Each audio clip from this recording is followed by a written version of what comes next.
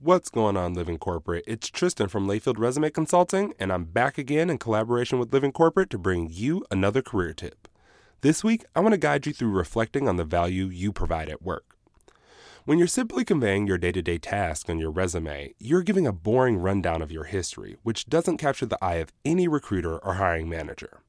What you want to focus on is selling the value you've brought to your organization, because this gives the potential employer a good idea of what value you could bring to them. Now, I understand that if it was that easy, everyone would already be doing it. So here are 3 questions to help guide you in figuring out where you've created value in the workplace. Number 1, what do people always ask for my help with?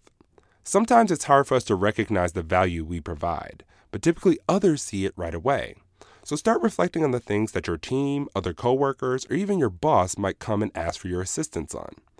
If you're able to find an underlying theme, then that could be one area where you are a high contributor to your organization, and you'll want to figure out how to convey that. Number 2, where have I done work that has contributed to important metrics or key performance indicators? Have you increased sales or engagement? Have you decreased the time to contract completion? Have you driven $500,000 projects to completion on time and under budget? Have you maintained a high customer retention rate? By knowing, understanding, and incorporating these type of numbers, it shows the hiring manager that you not only can provide value, but you understand the business that you're a part of. Number 3, where have I driven change? Most corporations are always updating policies, implementing new tools, or figuring out ways to be more efficient.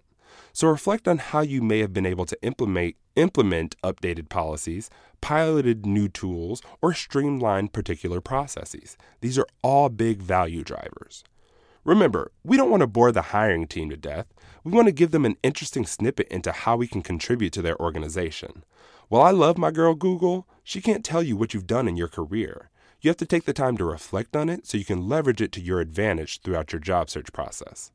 This tip was brought to you by Tristan of Layfield Resume Consulting. Check us out on Twitter, Instagram, and Facebook at Layfield Resume, or connect with me, Tristan Layfield, on LinkedIn.